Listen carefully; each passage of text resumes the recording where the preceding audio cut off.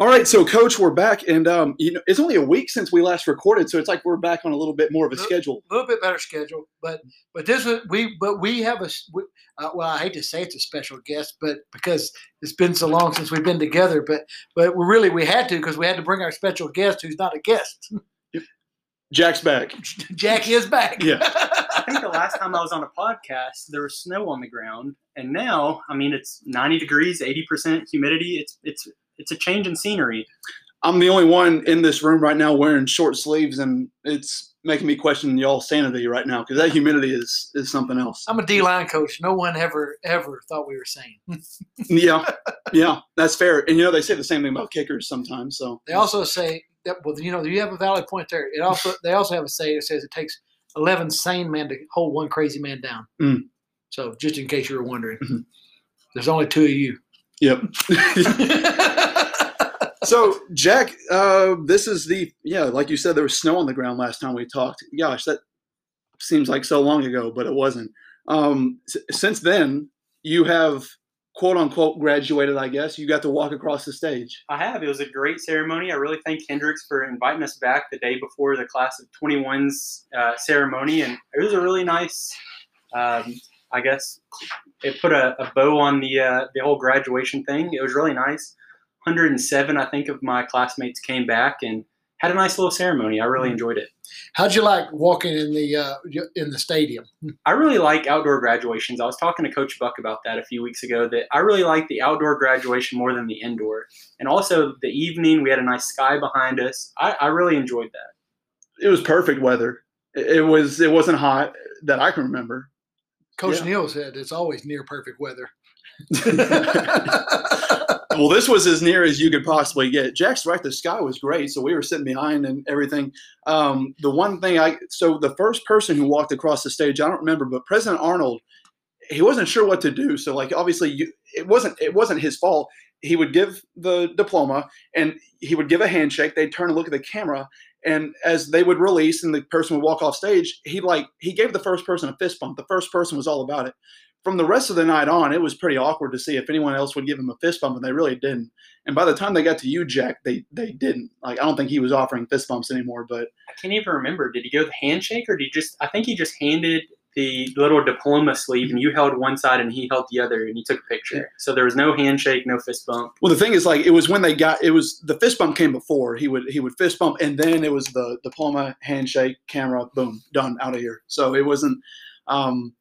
Yeah, but it was his first graduation ceremony, I guess, for Hendrix, if I remember correctly. So, for his new tenure, his now that he's not interim president. So, yeah, I felt bad. He didn't get the he didn't get the fist bump that he was looking for from everyone else. But it was a really nice night, and we had two other football players, I believe, do it as well. Mason Dorr and Zan Thomas also walked across the stage. So that was We had a lot more than that graduate. They just participated in the graduation ceremony. Let's get that out there.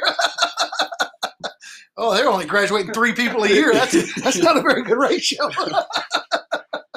Came in with 30, graduate 3. That's not a good ratio. Again, disclaimer on that. We graduated a lot more than that. Just the participation in graduation this year. Yeah, Jack's senior class was part of that group that had I don't know if it was a record number, but a very significant portion of the team finished academic all conference that year. So, yep, that was not an indictment on our academic abilities here. No, not Hendrix. But Coach, I had a quote I wanted to read to you real quick. We did our quote of the day last time, and you were talking about you dissected the spruce tree, sprucing things up. Well, I didn't cut anything down. I'm not George Washington, No. So anyway.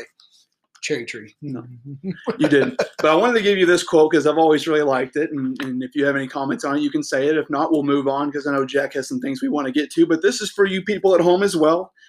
And this is from Bernard Holland. He wrote in the New York Times. I do not know what it was in reference to, but it goes as follows. The conductor plays not a note, but he must be musician, teacher, charismatic healer, foreman, administrator, psychologist, and public relations man, and he must do all these things superlatively well. The reason why I bring that quote up is my one little year in coaching so far. I learned that there's just so many different things you have to be responsible for and have to be good at. You don't have to be the best at all of them, but at least in my understanding, there are a lot more facets to your job than I think some people give coaches credit for. That would be a fair assumption. And then some of those things that's a great quote, and that's more than a quote. That's more like the lifeline of what we do. And then in some of those areas, when you're not as good at some of those things, you hire people that are better than you, those to bolster your whole. So you try to get people that can solidify your weaknesses. And I think that's where a lot of people fail. They become they're a little intimidated because somebody has this better than them or this better than them. And so I've always thought hire the best people possible, and hopefully people that are better than you, so that way you're better. Mm-hmm. Sandy, in the medical field, I'd be scared to go to a doctor who said they're good at it all.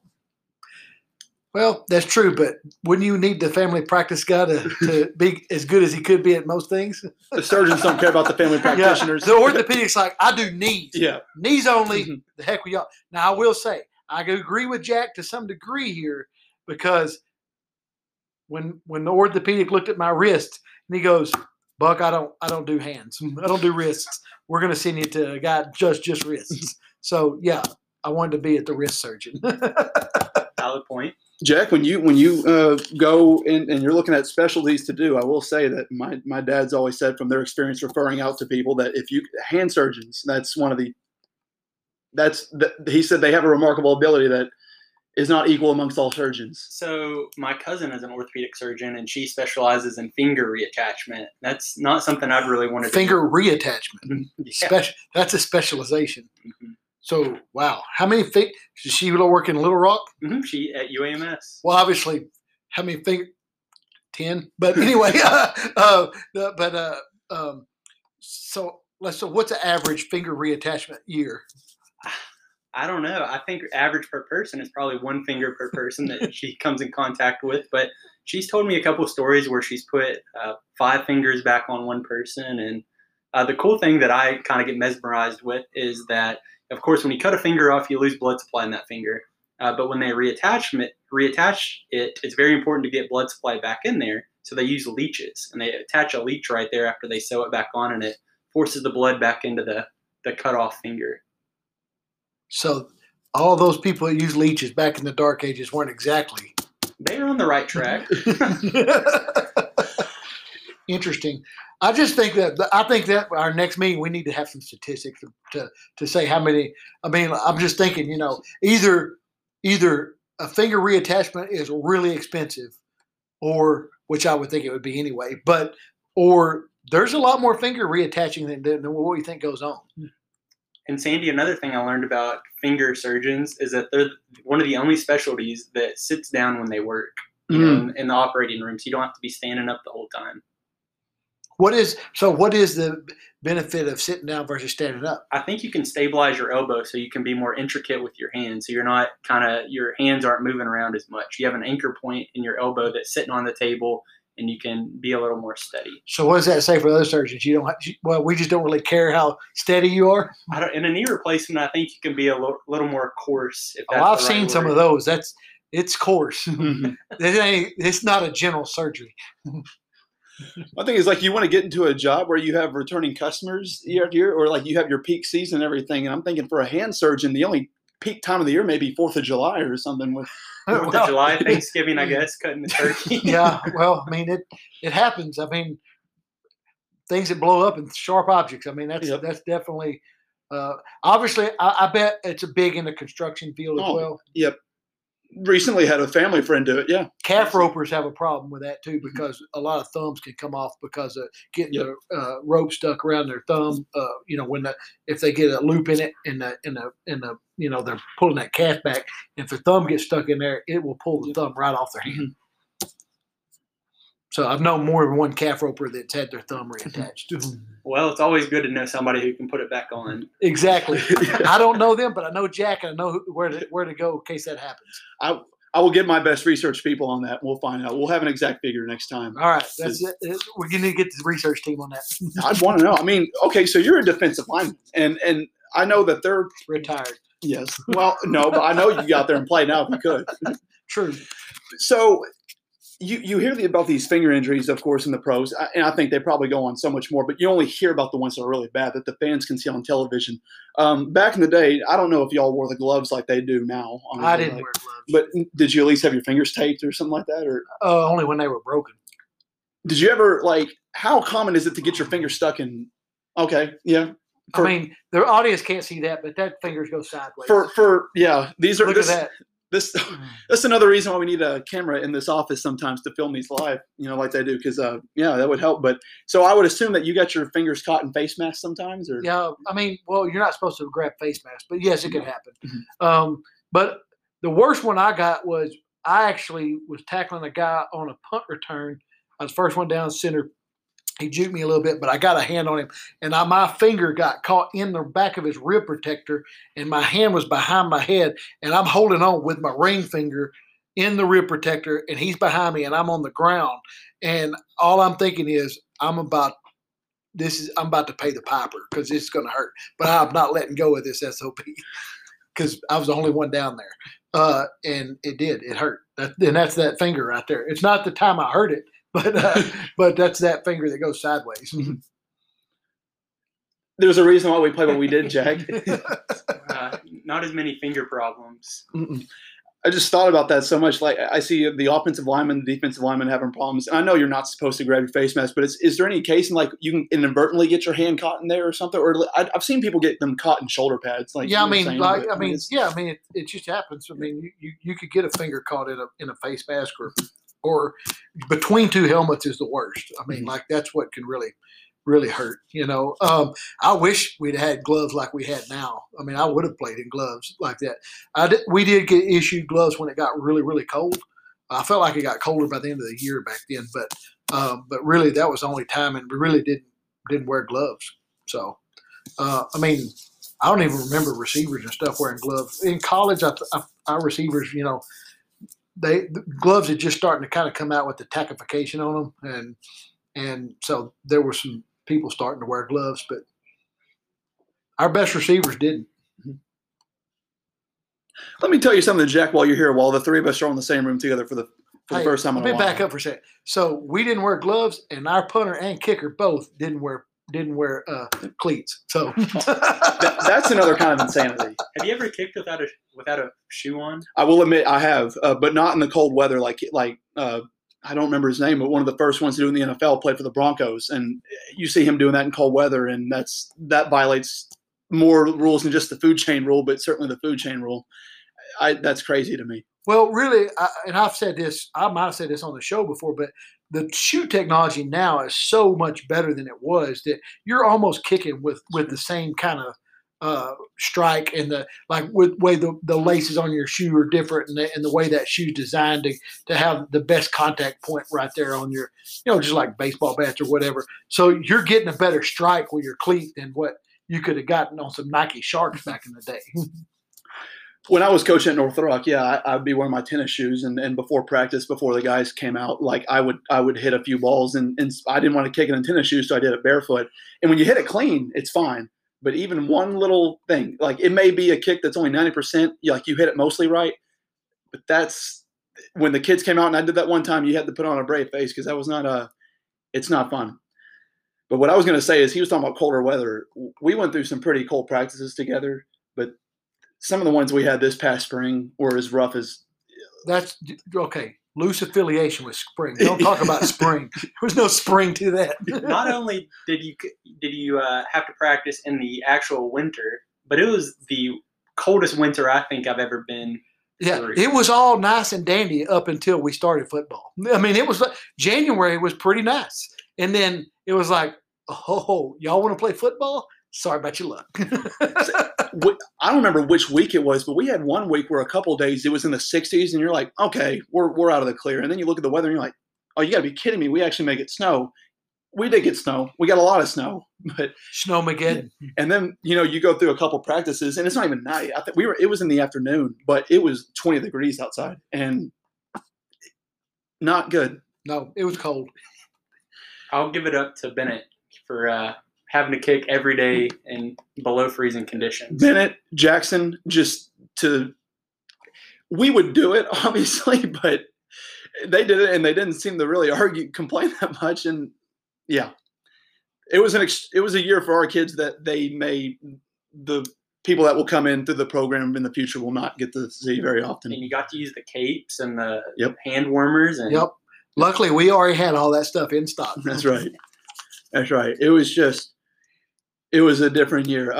Jack, you brought up something to me yesterday, and I know you talked about it with Coach Buck. You had a comment from the last podcast. Yeah, so last week y'all were talking about barbecue and about the necessary sides for barbecue. So something I was thinking about is that normally when you go to a barbecue restaurant, you'll get bread, but occasionally you won't get a piece of bread. And so I was thinking, and I was kind of disappointed when I don't get a piece of bread. So I was asking if that's an expectation, if you're supposed to have bread with a barbecue platter.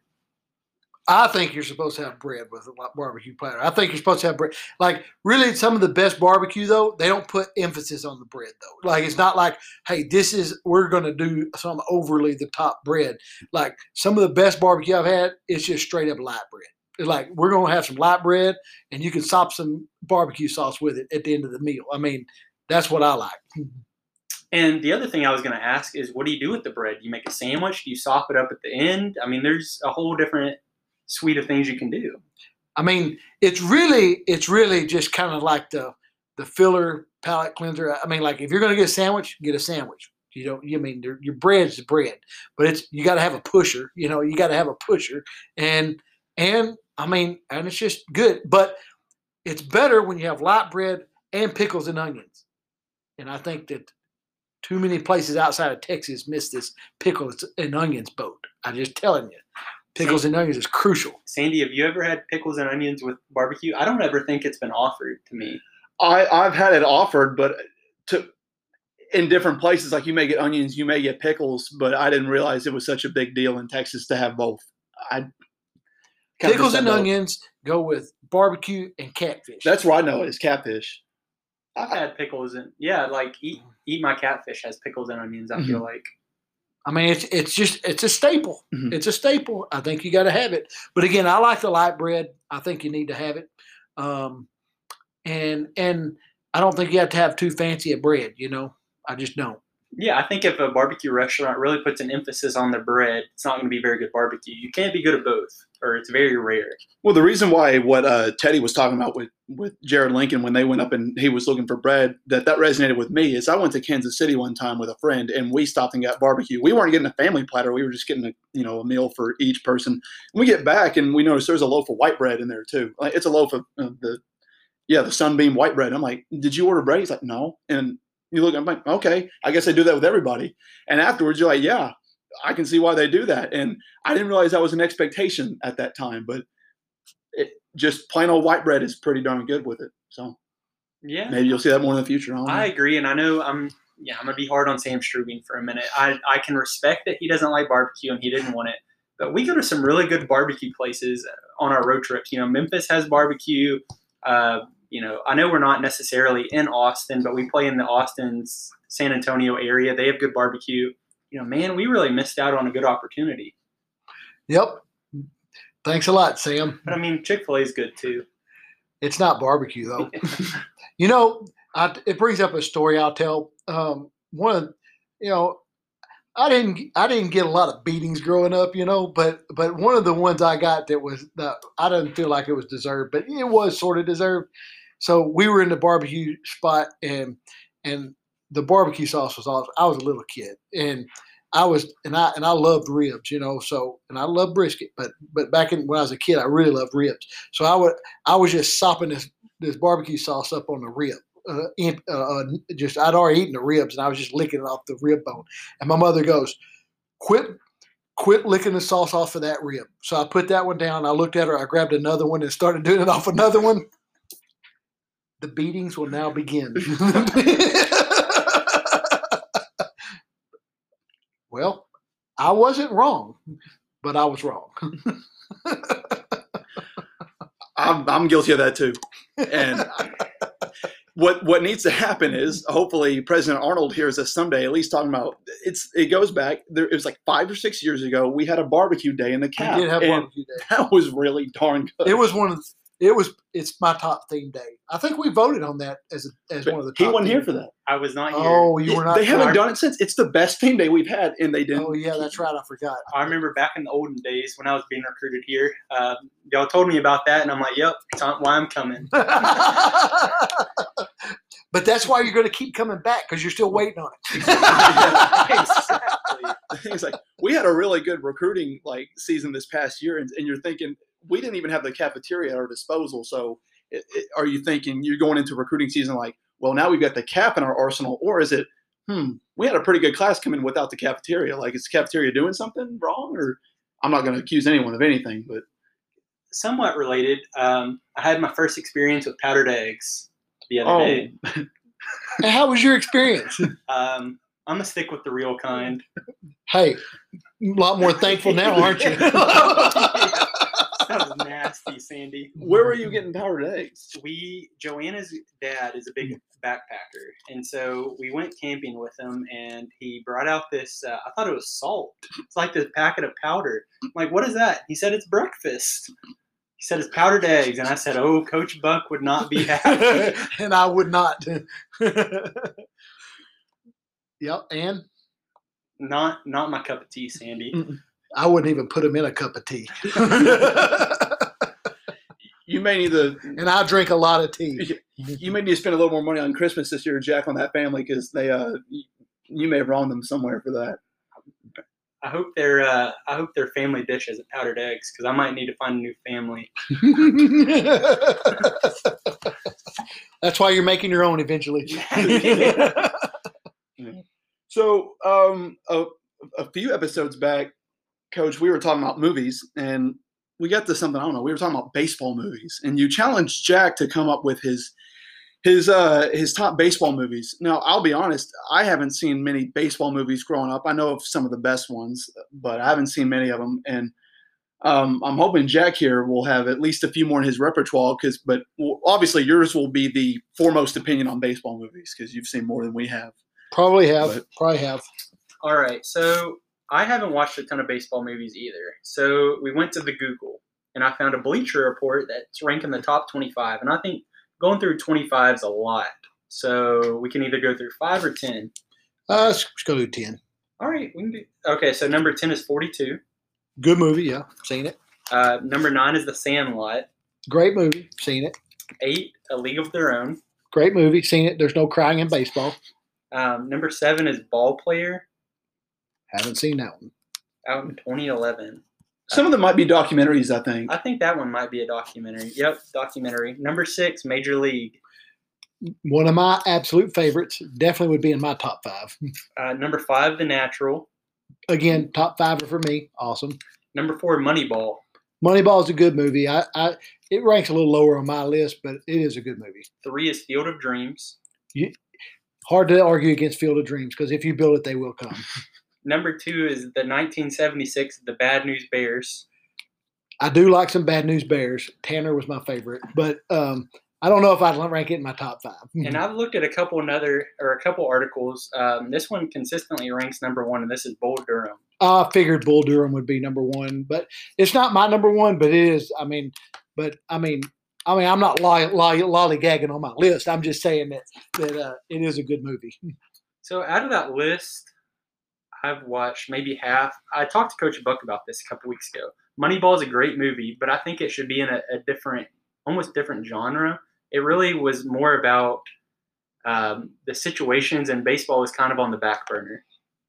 Yeah, it is definitely a baseball movie, but you're right about that. It's about statistics and looking at things a different way. So I would agree with all those probably. I think one of mine that would go up there in the top 10 that wasn't on that list was For the Love of the Game, Kevin Costner. I really like that one, where he's pitching the perfect game, and thinking back all over the years. Trying to think of any others that really kind of pop out. Most of those would have been on my list, I think. The Natural is one of my favorites all time, and obviously Major League is probably. Major League is probably my favorite, actually, just because I'm a comedy guy, and it's right up there with. Luckily, we don't have to have a live chicken before the broadcast every time, but we make it. I know Major League is one of your favorites because you're always quoting it to me, especially if we were working baseball games or something. And that's something we want to do in the future, hopefully, is be able to at least call one baseball game. If we can do a 3-man booth or at least a 2-man booth, because that's a lot of fun. But now there are probably a few things in Major League we can't say on the broadcast. There's definitely things we can't say. But I know just one wild pitch would be great for just a bit outside or Ball 4, ball 8, and Vaughn has walked the bases loaded. I don't know how they're calling pitches this close. It sounds like I need to catch up on some baseball movies. I think Major League, Bull Durham. I can watch a couple this summer. One of my favorite skit characters is in Saturday Night Live, though, is Harry Carey, Will Ferrell playing Harry Carey in the World of the Universe or whatever, the Ultimate Universe or whatever, especially when he interviews Jeff Goldblum. So it's one of my favorites. If you haven't seen it, go check it out. Yep. They'll ask you very profound questions on there, such as if you were a hot dog. You've never thought about it before, but if you were a hot dog. Would you eat yourself? Yep. And I think he said he would. I'm not sure. But I know I would. It seems like with baseball, which sport has the most movies made about it? I can't.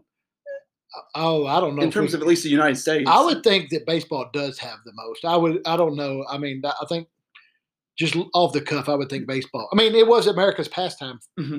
So you got to figure it probably has more movies. I was thinking, because I didn't do a count or anything, but you have baseball. I would think it'd be between baseball and football, because basketball, you have your movies, but I don't know how many there are. I don't think it's as many as football, and I sure know it's not as many as baseball. So off the top of your head, guys, which one do you think would have the strongest, like, if you were doing a top 10, which one do you think would be stronger in that sense? In terms of just like the movies that you would like the most, like in baseball or football or baseball? Yeah. I don't know. I mean, The Natural is, as just far as a good quality movie, The Natural's hard to beat. That's just a great movie. I don't know. I think it's hard for me to put one over the other because you're kind of I was a baseball and a football player too. So like, I like both. So I have I think people maybe not have played baseball probably has a different view of that. I think it's probably easier to get a more realistic baseball movie than it is a realistic football movie. And I think that probably lends itself better to be a baseball, having baseball being an easier movie scenario. I agree with that. I think when I think of football movies, I think of more like targeted to younger audiences. There's not a whole lot of newer, good, not like Disney Channel type football movies. Like they made one about Clemson last year that I haven't watched it, but from what I've seen, it's more targeted to younger audiences. So I think baseball can tell a better story through a movie. I absolutely agree with that. I was thinking of like the best football movies, and off the top of my head, I like Remember the Titans for me is always one of those that's really good. I know for an older audience, maybe they have other ones. I know Brian's Song was. Brian's Song that's a pretty moving movie. I was thinking of like Any Given Sunday. If you want to throw, oh my gosh, The Program. Yes, what's the prison? The Longest Yard? Yes, I went the original Longest Yard. Yeah, I like the original better than the Mm-hmm. remake. Well, the remake was good, but the original. Speaking of The Longest Yard, KT is in Sweden. Yep. Shout out to him with the Stockholm Mean Machines. So Mean Machine, Paul Wrecking Crew.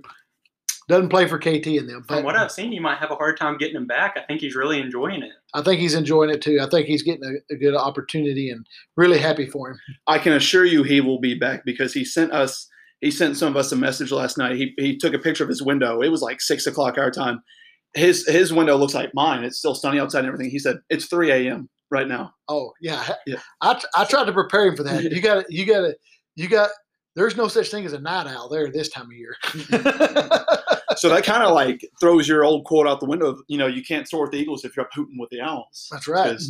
They may be at the same time. They may be overlapping. Yeah, they overlap this time of year there. I was talking with, this was a while back, and I'm glad, Jack, you brought that up. He will come back, but I've heard the food is great over there too. In Sweden. I don't know if you've been to Sweden. 50-50. There is good food over there. Okay. But you could end up with yourself a dish of surströmming, and you could definitely not think that's very good. Okay. And whatever you do, never do Jensen's Temptation. I Okay. That just don't. We'll take It, your it word looks for sort of like hash browns, but it's some kind of fish. Mm. I didn't taste it. I just saw my former D lineman that went with me that was that coached D line for me, Ryan Gregory. We were on a cruise going, and the look on his face, I knew I was never touching that stuff. And I just told him, I said, dude, spit it out. We don't know anybody on this boat. We don't have to impress anybody. Just spit it out. I'm not sure if a fish dish that looks like hash browns would be that appetizing, Jack. Yeah. Well, that's the other thing. When you're expecting it to be hash browns and it's fish, it's a whole different deal. Mm-hmm. And I'll just tell you, surströmming, there's no way to make that good. You have to open it in a closed environment because basically it's botulism. I mean, like it blows up when you open it up. It is fermented dead fish. I mean, it is rotten fish that you're eating. It's just fish and salt, rotted. It's terrible. But it's a dish that the old country or the old high coast in Sweden, that's how they survive winters. I mean, they packed fish all summer when they caught fish all year and they packed it in salt and that's how they survived. And more power to them. I mean, not only do they got to endure the environment and the harsh conditions, but they had to eat rotten fish. It's no wonder Vikings could conquer other countries. Yep. They just wanted their food. That's all. So I was talking to a guy. He's now a graduate assistant at Utah, and he had the chance to coach in Europe, and he coached in several different places. I don't remember exactly. One of them was Germany. I do remember that for a fact. You're talking about a Texas boy who grew up playing Texas football, and he played at a high level. He played for Toledo, and he goes over there. And the way he would talk about his experiences in Europe, you would have thought the best time he's ever had playing football or coaching football was over in Europe. He enjoyed it to the nth degree. So I guess, and I remember asking him, what surprised you the most about European football? Not soccer, but, football in Europe. And I don't remember exactly what he told me, but I guess I would ask you, was there anything when you got over there that surprised you about the players or maybe the game? Or Well, when I first got to Czech and I was doing a camp in Czech and I was coaching offensive line, and so I put the five offensive linemen up there and was talking about zone blocking. The lineman in the back raised his hand and he goes, "Coach, you've got too many people up there." And I'm like, 1, 2, 3, 4, 5. I'm like, "What are you talking about?" He goes, "We play 9-man." And I'm like, "Okay." So I erased both tackles and I'm sorry, and I just kept going.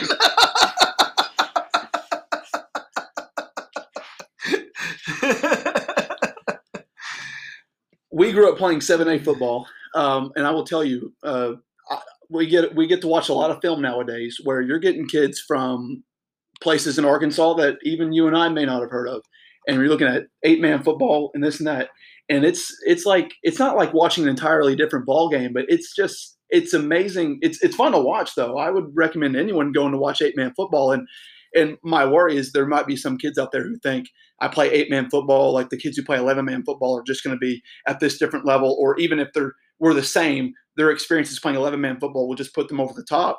And I'm watching these kids play 8-man. I'm like, no, I distinctly I remember you telling a parent one time, like, there's no difference. Like, don't discriminate against 8-man football. Like yeah, there is some point of there's a level and there's all that, but in reality, you're still playing football. Mm-hmm. Blocking and tackling, still blocking and tackling. Tackling is actually harder in 8-man. You got more space, you got more opportunity to get loose. So surely, hopefully, you're coached better. You're going to be a better tackler. So some of that stuff has to play into it. Mm-hmm. And then also, it's like it's like I told Presley Day. It's like, look, running back's still running back. You just got 3 or 4 more people chasing you. Go where they're not, and things work out. It's the same thing. In terms of, I don't even know if we've talked about this before on the show, so I'm kind of glad I remembered it. Was there anything about just going over to Europe in general that was? The first time over is always a little bit more challenging because it's new. It's like I remember that first time. It's like just hang on. Jet lag's real. I'll just tell you that. So, didn't manage that the first time. I feel like I got KT coached up pretty good to where he wouldn't have it. But Rhino and I made the mistake of going to sleep when we got over there. bad idea. And for a week after that, it was like the worst week ever because you just couldn't stay awake. Like anytime you were sitting still, it was like, I mean, you were out. So the best thing I can tell you, anybody goes overseas and you're going 9 or 10 hours, like especially going that direction, is you're on an overnight flight and then you got to stay up the whole day that you're there, and then you get on their circadian rhythm. But you got to suck it up for 24 hours to 48 hours, and you got to stay your butt up. But then you get on a normal sleep schedule, and your sleep schedule is already screwed up anyway when you're going to Scandinavia because, like KT said, it's 3 o'clock and it looks like it's still light outside. So you're like, your body's thinking, well, I got to keep going. I got to keep going because it's not like we would be out doing stuff and having a barbecue. Or we played, games, or we played coop out in the yard or whatever. And you look down, it's like 11:30 or 12 at night, and it looks like 6 o'clock in the afternoon. So that's the thing. That's like you got to kind of gauge yourself there. Now in mainland Europe, it's not like that. We were really close to Arctic Circle, so it's way different. But in mainland Europe, it's a little bit different. But still, the days are longer. You're closer to the top of the earth, and so you're going to have longer days and more sunlight. I think the other thing that was a big change was women play football a lot more than in the United States. I mean, women play football and they play in leagues, and it's organized, and I think that's a big change because I coached just as many women in some of our camps that I did men. So other than that, I had a great time going over. I never thought I would ever, travel overseas. And now, we're trying to find ways to go back.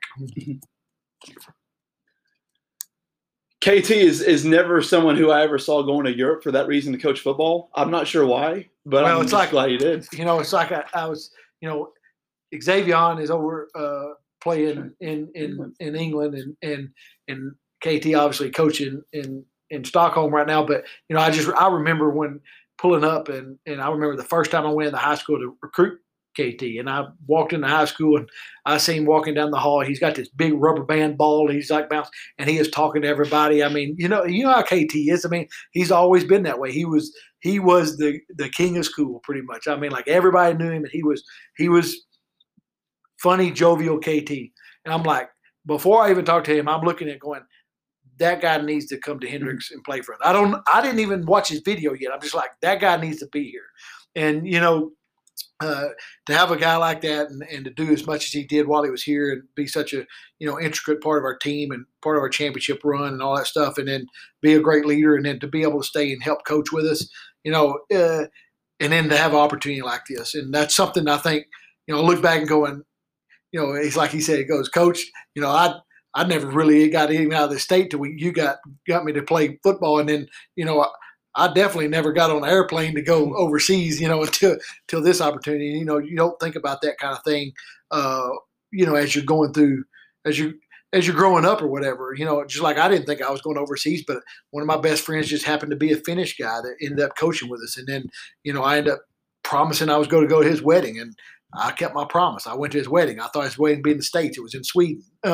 So that's how I ended up going. I mean, like, you just don't know how all those things align.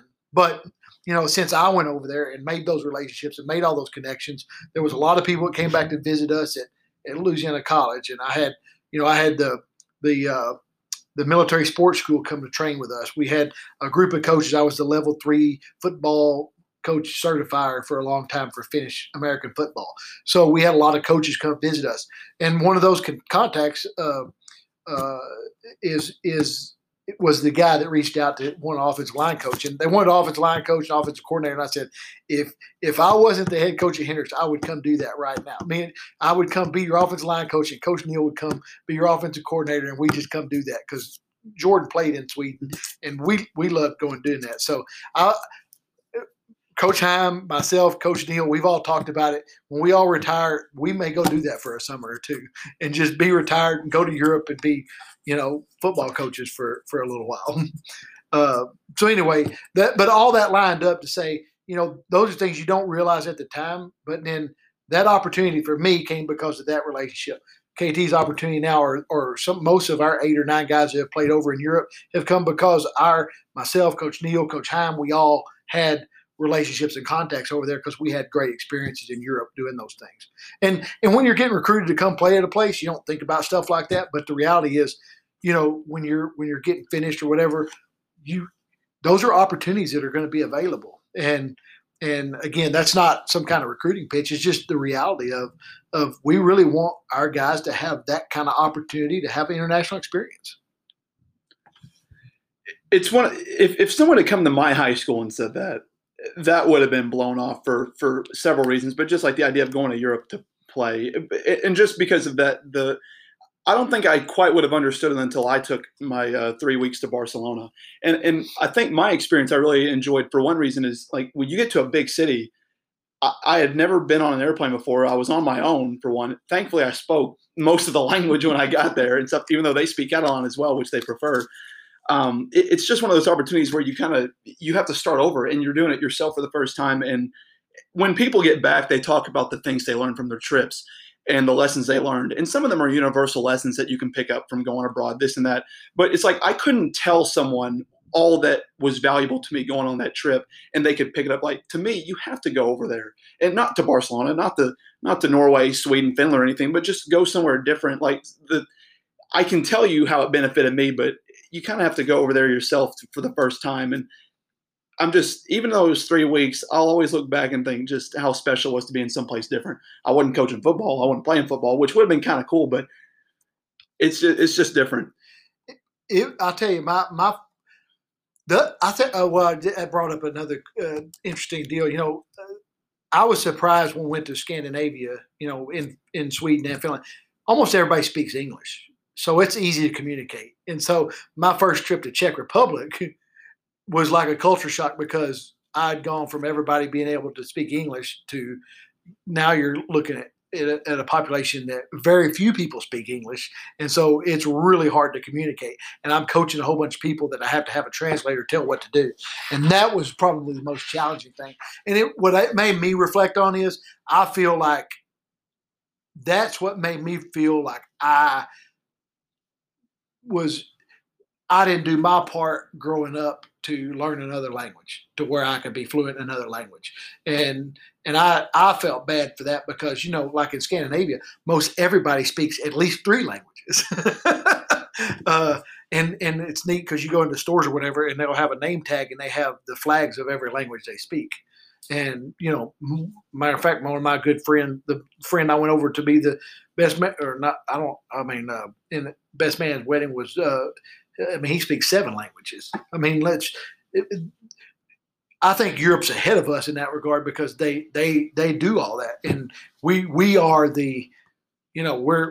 we're Americans and we're going to speak English and that's the way it's going to be. And I feel like, we probably need to change that to some degree. And last thing on it, like I had, it was funny. I coached some kids over there, and there'd be some guys like, "We hate America, but we love Texas." and it never felt like we always introduced ourselves. Like Michelle and I would go like, "Yeah, we're from Texas." You don't really want to. It works better than saying I'm an American. Because typically you don't get a good response when you say I'm an American, but when you say you're from Texas, then I don't know. It's just something that is different. At least you're from a state to where you can go overseas and they'll ask what state are you from, and they actually know what state that is. People would ask me over there, they'd be like, where are you from? Like, what state? I'm like, you're not going to know what it is. I guarantee you will not know what state I'm from. Like, they'll say like, is it close to Texas? I'm like, as a matter of fact, it actually borders Texas, but you won't know what it is. You should just say, I'm from the Louisiana Purchase. Yeah, exactly. Is that next to Texas? Yeah. Jack, I wanted to ask you, like, I never asked you, I just knew that you studied Spanish, but I never asked really why you chose to pick that up necessarily. Why I chose to pick up Spanish. Because I thought it'd be applicable to Arkansas in the Southeast, to where we have a large Spanish-speaking population, and I thought it'd be useful to be able to communicate with them, especially in a medical, sense, to where I won't need a translator or I won't have to rely on communication software. But I only got a minor, so I wouldn't say that I can speak Spanish. I could probably read it a little bit, but It goes a long way. I don't know. Can you speak any other languages besides? I cannot. I took Latin in high school, and in college, I was the last class that didn't have to take a foreign language, and I took writing as a foreign language. We had that was not a foreign language. Writing for football players is not a foreign language, just for the record. But that fulfilled that requirement for us at Austin College. And then my class was the last that could do that. And my writing professor, I've said on this show before, he was Bill Moore, and I love Dr. Moore, and he was a great professor. But his brother played played football at Hendrix, Ed Moore. So just that's small world. And I met Ed when I came to interview and visit for my interview process. So, and Dr. Moore had said good things about me from way back when. So, so we didn't have to have a foreign language, but I had to have a foreign language for my teacher certificate. And I took the 3rd level Spanish class without having any Spanish prereqs. And have I talked about this on the show before? Briefly. Have I talked about this? Is that where you like walked into the lecture hall and I don't know, that wasn't it? No, that's a whole different story. But so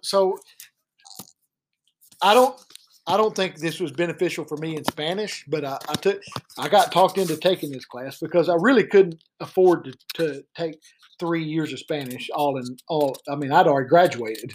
I'm just trying to get my teacher certificate.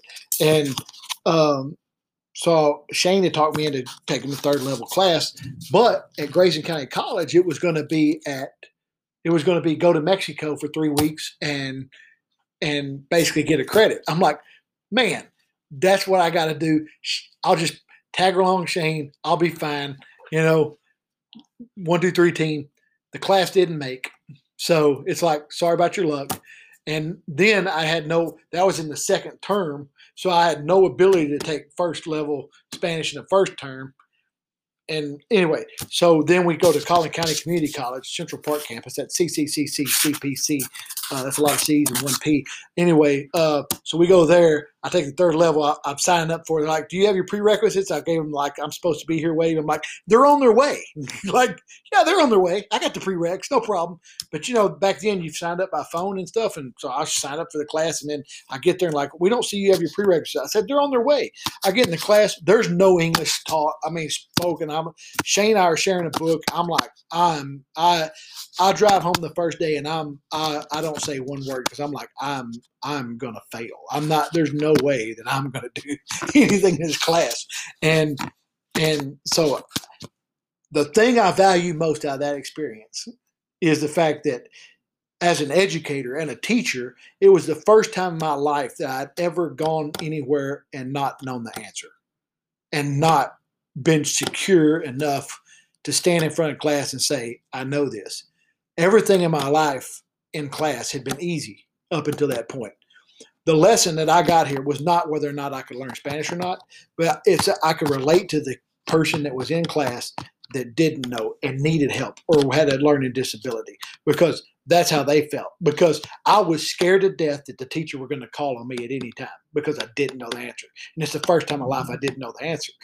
So not to say that I was right all the time in those other things. I just felt like I knew the answer.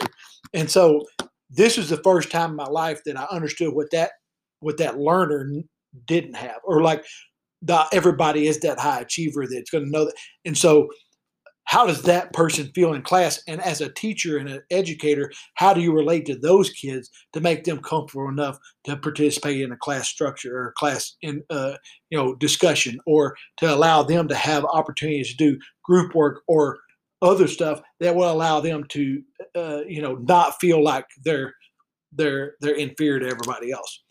Put this in another perspective, it's like playing poker and you've got all the chips. And like, when you got all the chips, it's really easy to risk something. Like, all right, I'll raise my hand. I'll throw in a couple and just give my 2 cents. I don't care about losing that.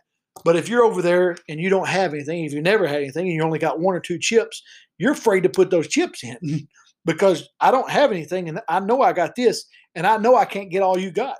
So you're afraid to put that in. That's exactly how I felt as a learner in that class. And so I think that's the most I got out of that class.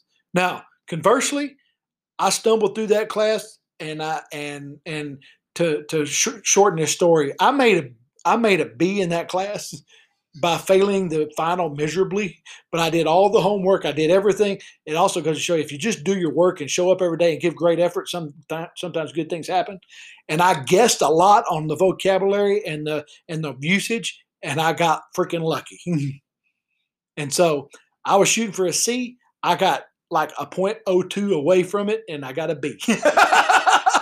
And the professor, when I turned in my final, because I knew I wasn't going to do good on the final, she goes, "You didn't do very good in this final." I said, "I had a really poor teacher for my first 2 years." "But you've been the best Spanish teacher I've had." That's what I said. And you didn't lie. You did that without an online translator. Well, okay, so let me do it. I had to do a book report in Spanish. Hardest thing I've ever done, probably. So I did get a program. I typed the book into the program to read the book. And then I had to give a book report in Spanish, memorized. And y'all know I don't do memorization very well because I don't even memorize my speeches here. I don't do well with that. And so that's why I respect you pre-med guys, because you got to memorize so much data. But I wasn't good with rote memorization. I'm more or less like, give me a few topics and I'm going to go with it. So I taped up the report to the back and I slaughtered it. I mean, when I say I killed it, I mean I actually slaughtered it, like, because it was terrible. But I was like, and I was in front of class flipping the pages. But luckily it was a children's book, so I used the book as so I knew I couldn't memorize it, so I had it taped to the back of the book. And so like I was flipping the pages and like showing the pictures and trying to read it off the back of the book, because I was like, look, I'm just going to give my best effort, and whatever happens, happens. Because if I try to memorize it, I'm failing. If she says I read it off the back of the book, I'm failing. Same grade. I think she felt sorry for me. I feel sorry for anyone who had to do a third level Spanish class with no experience for that. Yeah, I took 4 years of Spanish in high school, and I came to Hendrix and took the introductory classes. And the third semester, that's still really difficult, no matter how much background you have. So kudos to you. That was. And they always said how Latin translates to all these other languages. I didn't feel like that worked. I'll be honest. I knew my Latin. It didn't help me.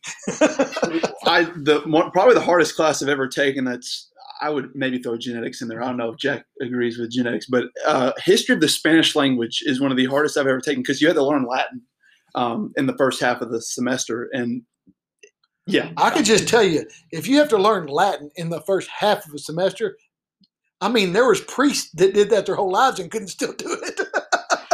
That was horrible. I ended up seeing that professor way after I'd had that class in a little library in Oxford, Mississippi. And I'm like, you got to be kidding me, of all people I see here.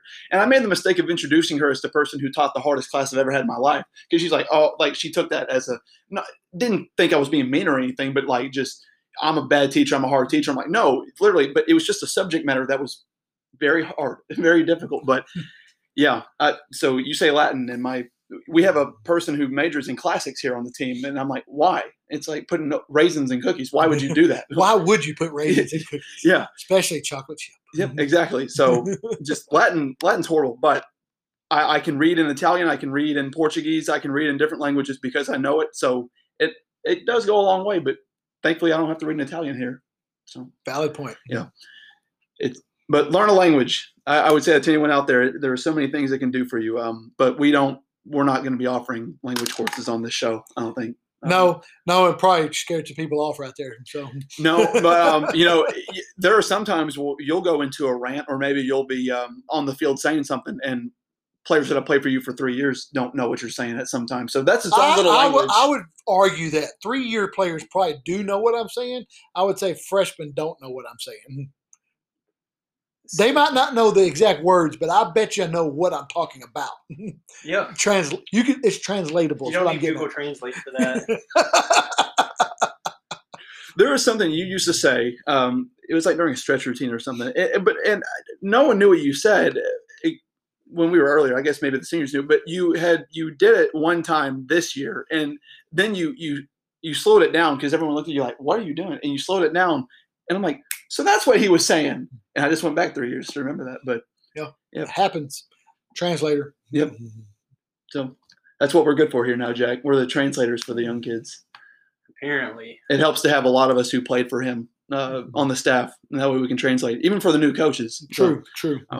always good. So I guess that'll do it. I think Jack, so. unless you That'll, got anything else. That's it. I think we can wrap it up. Yeah, we'll see what all happens in like a week or two. And if anything goes crazy, we'll be here to report or something. But all good here. We're in the summer. No football right now. College World Series coming up. Yeah.